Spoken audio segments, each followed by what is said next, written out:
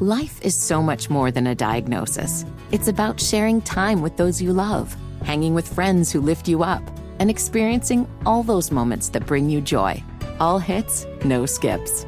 Learn more about Kisqali Ribociclib 200 milligrams at KISQALI.com and talk to your doctor to see if Kisqali is right for you.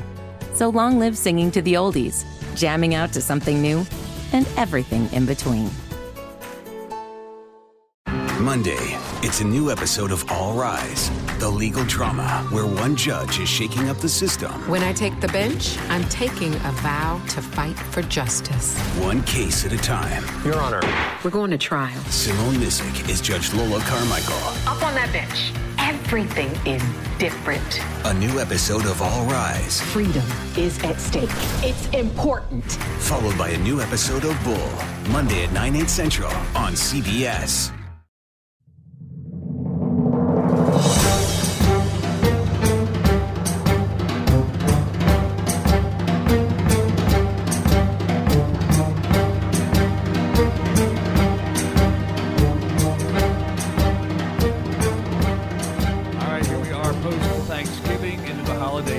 Edition of the pregame, postgame podcast. Jim Szoke here. Mike Pacheco has been traveling with the Winthrop Eagles, one of his 17 jobs that he has, in addition to doing the Panther postgame show. And he's does a very good job at all of those.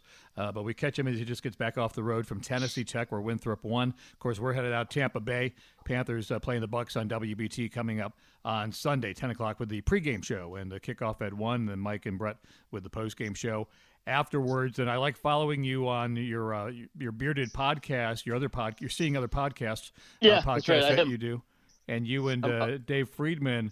I don't even know if Winthrop's winning or losing, but man, you guys eat good on the road is what I'm seeing. There's a lot of pictures of food. Well, if I had to choose between Tampa and Cookeville, Tennessee, I think that's advantage you. Ybor City. Yeah, I mean, we were like 100 miles in between Nashville and Knoxville last night. No, it was fun. And the whole thing just kind of bore out of, we do a lot of stuff on the road together, and we're like, let's just start having fun with it because, take advantage of what we're doing. So we had some good barbecue last night, and yeah, I need to go back to the Y and work out, man. It's like basketball season's not good for my my caloric intake. Is that the proper? It's math. There's math involved with that, and obviously grammar now. But I remember back doing when I did the Charlotte 49er games, and I did Davidson for a couple of years. And, they feed those kids sometimes you're on a bus or whatever. Oh, yeah. And it's like, there's only so many Wendy's and Chick-fil-A's you can eat. So I don't blame you guys for venturing out and using your per diem wisely, finding some other meals out there wherever you go. And you also you got to check out historical sites and points of interest along the way. So that's always fun to follow, too. And I'm kind of a history buff, so I love going out and learning stuff. And it just makes it more fun. And I think what we try to do, too, is, just kind of get some awareness too for Winthrop, because people probably think, where are these idiots at and why are they there? And it's, there's a basketball game. But it was fun. I mean, we go to some great places too. Nashville was great at the beginning of the year. We talked about that earlier. And then Kentucky, going to Rupp Arena. I'd been outside of Rupp Arena, never had been inside, and that was fantastic. And then we checked out Keeneland too, the racetrack, which is always a fun. I mean, it's funny. Keeneland is like the one racetrack that you don't really feel like a degenerate when you're driving up to it. It's like it looks like a state park. But that was a lot of fun too. Well, we're kind of kicking stuff around because we're not that excited about talking about the 3-game losing streak. We'll preview Tampa in the game, obviously, but just to recap the last 3 weeks, I'm gonna just pick a phrase from each week. The 31-point loss at Pittsburgh was, well, those things just happen. Clunkers. Yeah. You get one of those every now and then. Detroit was, well, we're back to the basics now, the fundamentals. We can't catch the ball, we can't tackle. And then this past week, with the heartbreaking loss on the final play to Seattle, they corrected all the things that happened in Detroit. This one was, well, it comes down to just a handful of big plays, 4 or 5 plays. And we did. We missed field goals. We allowed 2 big pass plays, obviously, at the end. And the Dante Jackson injury loomed huge in this one. But I thought the team played really well, actually. There were record-setting performances by Christian McCaffrey and Cam Newton. And so offensively, there were a lot of good things that happened. They did not allow a sack. They held the best rushing team to half their average, about 75 yards defensively. So it's kind of messed up, Mike, that they lost to Seattle at home, because if you'd kind of checked all the boxes of things you wanted to accomplish, it would have worked. But they did. They gave up 40-plus yard pass plays that came back to haunt them. Yeah, it was the big plays that came back to hurt. In the first half, we were talking about this, Brett and I on the post-game show. The first half, the defense looked really good. They had 3 3-and-outs. They were getting good pressure on Russell Wilson. And then after that last touchdown in the first half, they never stopped the Seahawks again. They scored in every possession, whether it was a field goal or a touchdown. And then I almost feel like that game, I hate to say lost in the first quarter, because that's, especially when you're leading, sounds silly. But, the failure to not score touchdowns on those first 2 possessions of the game came back to really hurt the Panthers, because they didn't have the cushion. Sometimes when they get up to big early leads, it's kind of that bend don't break mentality where, and then everything is fine. Usually it's that kind of knuckle, you're chewing your fingernails and biting your knuckles at the end of the game. But usually it's a win. And then this time, for a confluence of reasons, things just didn't work out at the end of the game, which is unfortunate, because I really feel like that this was the better team, Jim. The Panthers, I thought they outplayed the Seahawks, even with some of the big plays that the Seahawks made. I really thought that, and then the rushing totals, right? McCaffrey goes for 125 yards, and they rushed for 220 as a team. Yeah. And the other thing is kind of unfortunate. I know Cam touched on this yesterday, and we talked about this in the post-game show the last couple of weeks. Statistically, and even with the eye test, Cam's probably playing the best football of his career. And it's not even close. 6 straight 100. And I don't know how they do the rating systems, but he's been over 100 in the rating system over the last 6 weeks. And I thought it was good to see him get back and run ball. The 2 previous losses against Pittsburgh and Detroit, he really had 2 carries and 2 rushes in both games or something like that. Right. So it's good to see him kind of get the running game back going. And I think that kind of energizes him too. I think get some of those big runs, I think, kind of fires him up. But now, unfortunately, you went from putting yourself in a position to being 8-3 to now, if you go 4-1 and you end up at 6-5, you might need some help even at 10-6 to get that wild card spot. So they've kind of backed themselves up to the wall a little bit. The only other encouraging thing, Jim, I would say is in December, these Panther teams under Ron Rivera have won, I think, almost 70% of their games. So, maybe the hope is that magic continues. Yeah, and like you said, there was a lot to like about the way the team played. So you take your chances with, especially the way the offense is playing defensively. We'll see on Dante Jackson as we sit here today. That'd be huge if he can't play in this game, but hopefully he'll be able to give it a go with the quad. But before we get to a little bit more into depth on Tampa Bay, you're right about the overall NFC picture, because you went from being 5th in the NFC, which is in the playoffs, to 8th, which is 2 away. And the one in between you is Seattle at 7, which holds a tiebreaker. And the last one in right now is Washington, holds a tiebreaker. So 6-5, and it's like, so you have to finish ahead of them. And again, you're down to 5 games. There's not much time there. Seattle plays 4 of their last 5 at home. And you mentioned the Panthers may have to go 4-1 to have a chance, because typically you try to aim for 10. You can get in with 9. Sometimes 10 or 11 doesn't get you in, but 10 is kind of like something you shoot for if you can't win the division.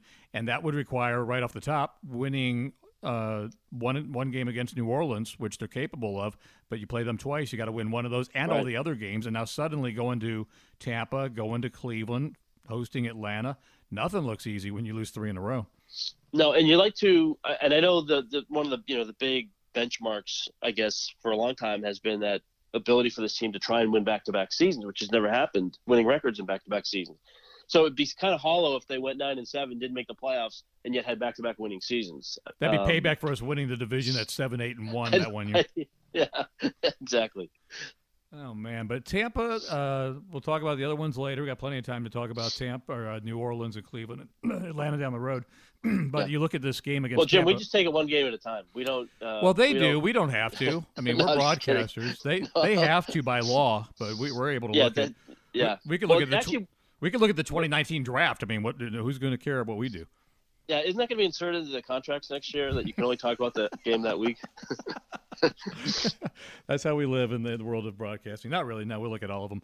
But this Tampa team is dangerous because it's ridiculous, because they swap out quarterbacks like wrestlers tapping out every 2.5 weeks. Here comes Fitzpatrick. Here comes Winston. Yeah. Here comes Winston back in again for this one after he saw Fitzpatrick last time. And the oddity is they're the number one yardage team out of 32 in the league. They're the number one passing yardage team, and yet they keep benching their quarterbacks because combined they've thrown 23 interceptions between Winston and Fitzpatrick. But as they say, on any given Sunday, they can put up big numbers. So, if you get good Jameis or good Fitzpatrick, as they say, Fitzmagic, it works. And right now, Jameis Winston coming off a nice performance against the 49ers. And they've been playing better defensively too, Jim. When you look at, Jean-Pierre Paul ended up being a pretty good pickup for them. We already know about Gerald McCoy, so Carl Nassib. They made that and change earlier in the year. David back, who's a good player, by the way. From a knee injury. And he didn't play in the last game, which the Panthers won. It looked a little sketchy at the end there, but they kind of had that game in hand. Good play by Eric Reed early on in that game for an interception. I think that's the key, Jim, and I think part of the reason why the 3-game losing skid has maybe materialized too is the Panthers, while at times have played well defensively in that stretch, they haven't been able to get the takeaways. Which is, when this team has been successful in the Ron Rivera era, a lot of it's been fueled by that complementary football where the offense makes big plays, then the defense goes out, gets an interception or a fumble, forces a fumble, and then the offense capitalizes, scores, and it's kind of that simpatico. So it'd be nice to see, whether it's Winston or Fitzpatrick, if the defense could get a few, force a few turnovers, the offense continues to play the way they do, then you feel good about this game. But if they don't force any turnovers, you're not getting any pressure on those two guys, whichever one's the quarterback. If Winston throws like 3 picks in the first half, it wouldn't surprise me if they go back to Fitzmagic, right? But yeah, I think that's the kind of game that you're hoping for from a Panthers perspective, is trying to force those turnovers and win that turnover battle. Unfortunately for them, they're playing a Tampa Bay team that's dead last in the giveaway takeaway. They're minus 21. Which is not just those interceptions. They only have 3 defensive interceptions this year, so they've kind of struggled in that giveaway takeaway. And you hear more and more around the league, Mike, they're less about yardage. Obviously, it's about points. Every game, that's how you win and lose and what the scoreboard indicates. But it's less about who's, like, say, we said Tampa Bay's number 1 in yardage. It's more about the takeaways. The giveaway takeaway thing has become a bigger stat in terms of a better indicator of who the good football teams are. Yeah, and I think, because that's an indication of how active your defense is, and that's really in all phases of the defense, right? Because sometimes interceptions, cornerbacks get all the and safeties, the defensive backs get all the praise and all that, but the defensive line plays a part of that too, because if you're getting pressure, how many times you see a quarterback going back and maybe his arm gets dinged up a little bit on the throw, and all of a sudden it's a duck and it goes right into a linebacker's hand or something like that. Right. So it's and that's kind of the complementary nature on the defensive side. And hopefully, the Panthers can, figure out an answer. Again, Dante Jackson, as we speak today, be good to have him in there. But they've actually prepared.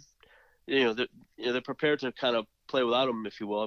That's obviously a contingency that they've known since Monday. So, hopefully having a few days of getting some reps will help for the secondary. Yeah. If he doesn't play. I don't want to analyze it. I'm like a player now. Like, they just need to win. I don't even want to talk about how they do it or what components or stats or analytics. Just win the game. So we started with college basketball. We always talk Panthers. Want to wrap up with some college football this week, Mike, because we're vacating the stadium while the ACC championship comes in.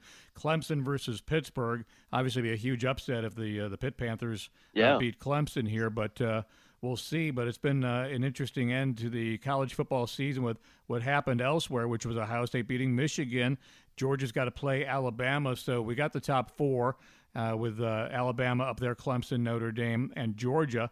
But if Alabama holds on and wins, that's going to open up 4. I think Notre Dame's probably safe at 3 since they don't play. I can't imagine them dropping 2 spots to 5. Although I did talk to J.J. Jansen about that, and he has run the analytics. There is a scenario in which Notre Dame could drop out of that top 4. And, of course, J.J. would be the one to find it because he would be the analytical guy that would run the computer models. If both Oklahoma and Ohio State win substantially, there is a scenario where Notre Dame, despite not playing, could drop out. And, of course, it would take Georgia losing, too. Because I think Alabama is in. If they lose to Georgia, they just drop from 1 to 4 or something like that. Yeah. What do you think about all the college football playoff rankings? Well, Dave and I were talking about that the other day. To me, what's interesting, and Dave pointed this out to me, Dave Freeman, the one thing about Notre Dame they have to give them credit for is the schedule that they play. They don't play the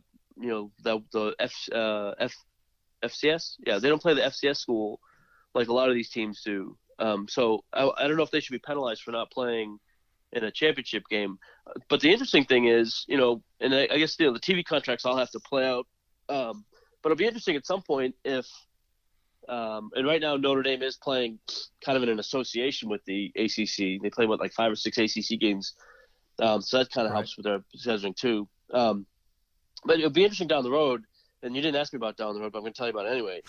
If maybe they're forced eventually to go full time into the ACC.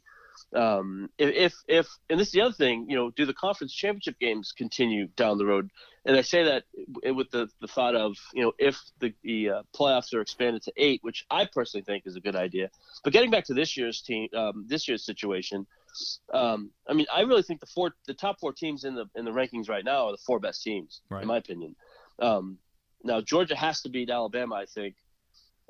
Theoretically, if it's a really close game and Georgia maybe loses by 2, I could see maybe that they stay in that number 4 slot. But in Alabama, I think is in no regard, like win or lose Alabama. Like you said, I think they're in. Oklahoma to me is an interesting school versus Ohio State. They don't really play any defense, but they're really good offensively. And then Ohio State had that tough loss, and by tough I mean it was you lose to a 6-6, even though it was earlier, but that loss to Purdue I think hurts them. The playoff side of things I think is going to be very interesting. And what if? I don't think it's going to happen. And this is why I don't gamble, because I would probably put the house on Clemson winning, and they probably will win. But wouldn't that be something if Pittsburgh were to upset Clemson? And I think Clemson is still in, but. It'd be great for the ACC. And the ACC is not going to say this. You and I can say this because the points don't matter and nobody's paying attention. But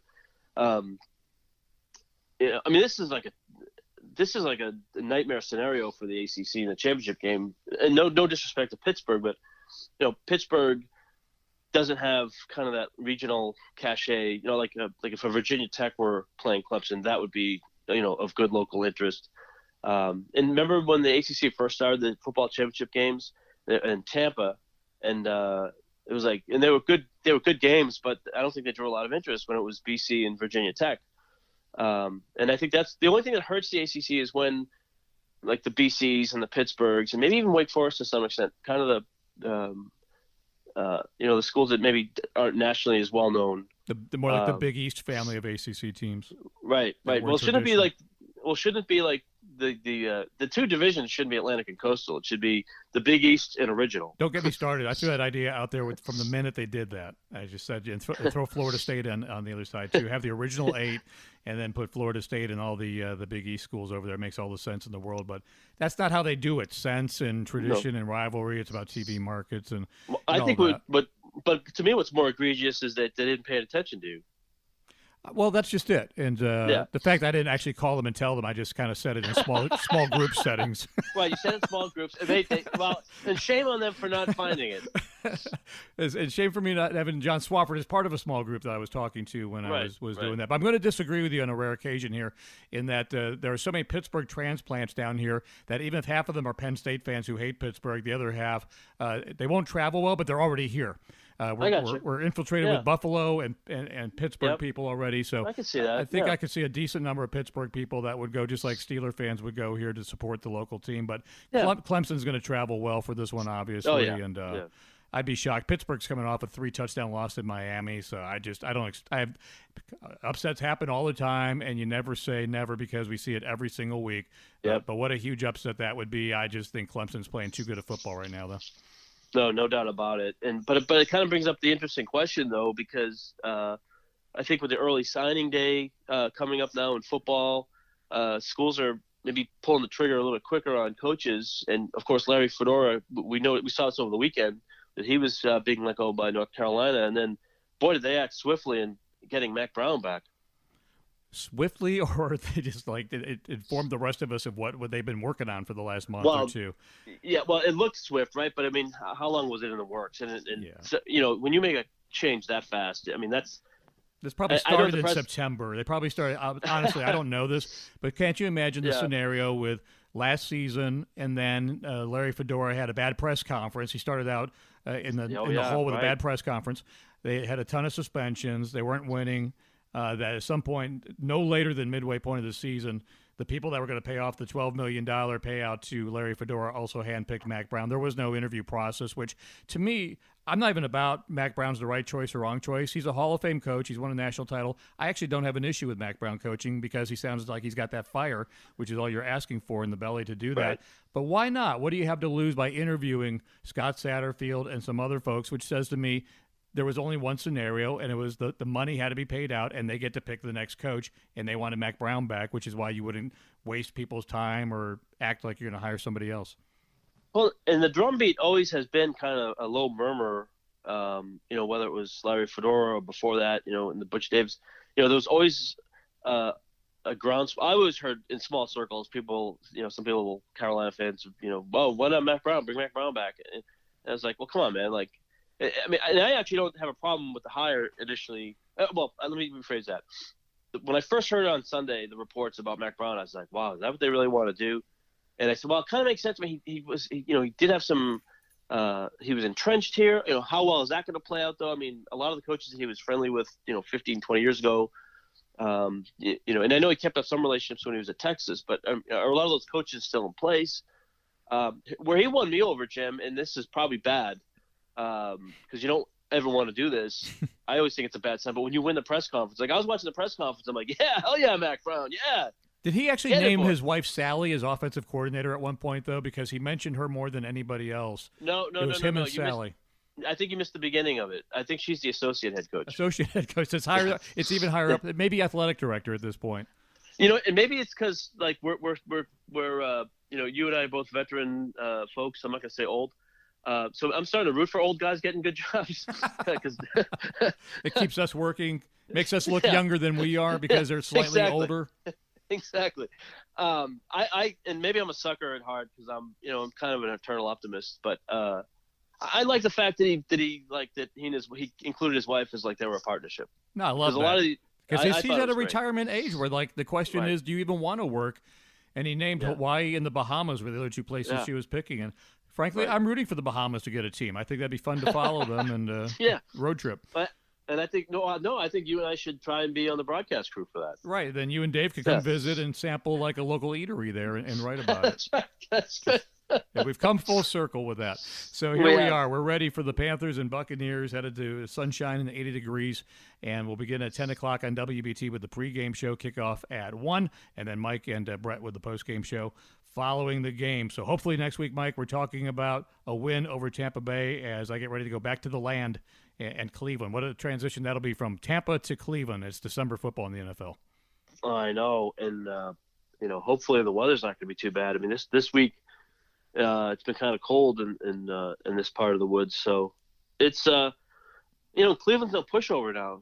Especially after they made their coaching change, and Baker Mayfield seems like he's building up more confidence. The good news though is hopefully by the time you step into Cleveland Stadium, there Hugh Jackson will no longer be kind of like the Baker Mayfield Hugh Jackson rift. Hopefully, will be long past due, and you won't have to talk about that. They might run him out of Cincinnati by the time I get to Cleveland. The way things are going for the Bengals right now. But we'll talk about that stuff next week about the Ohio trip. We'll wrap up Florida next week, too, with Tampa. Mike, have a great week, and we'll talk to you then. You too, Doug.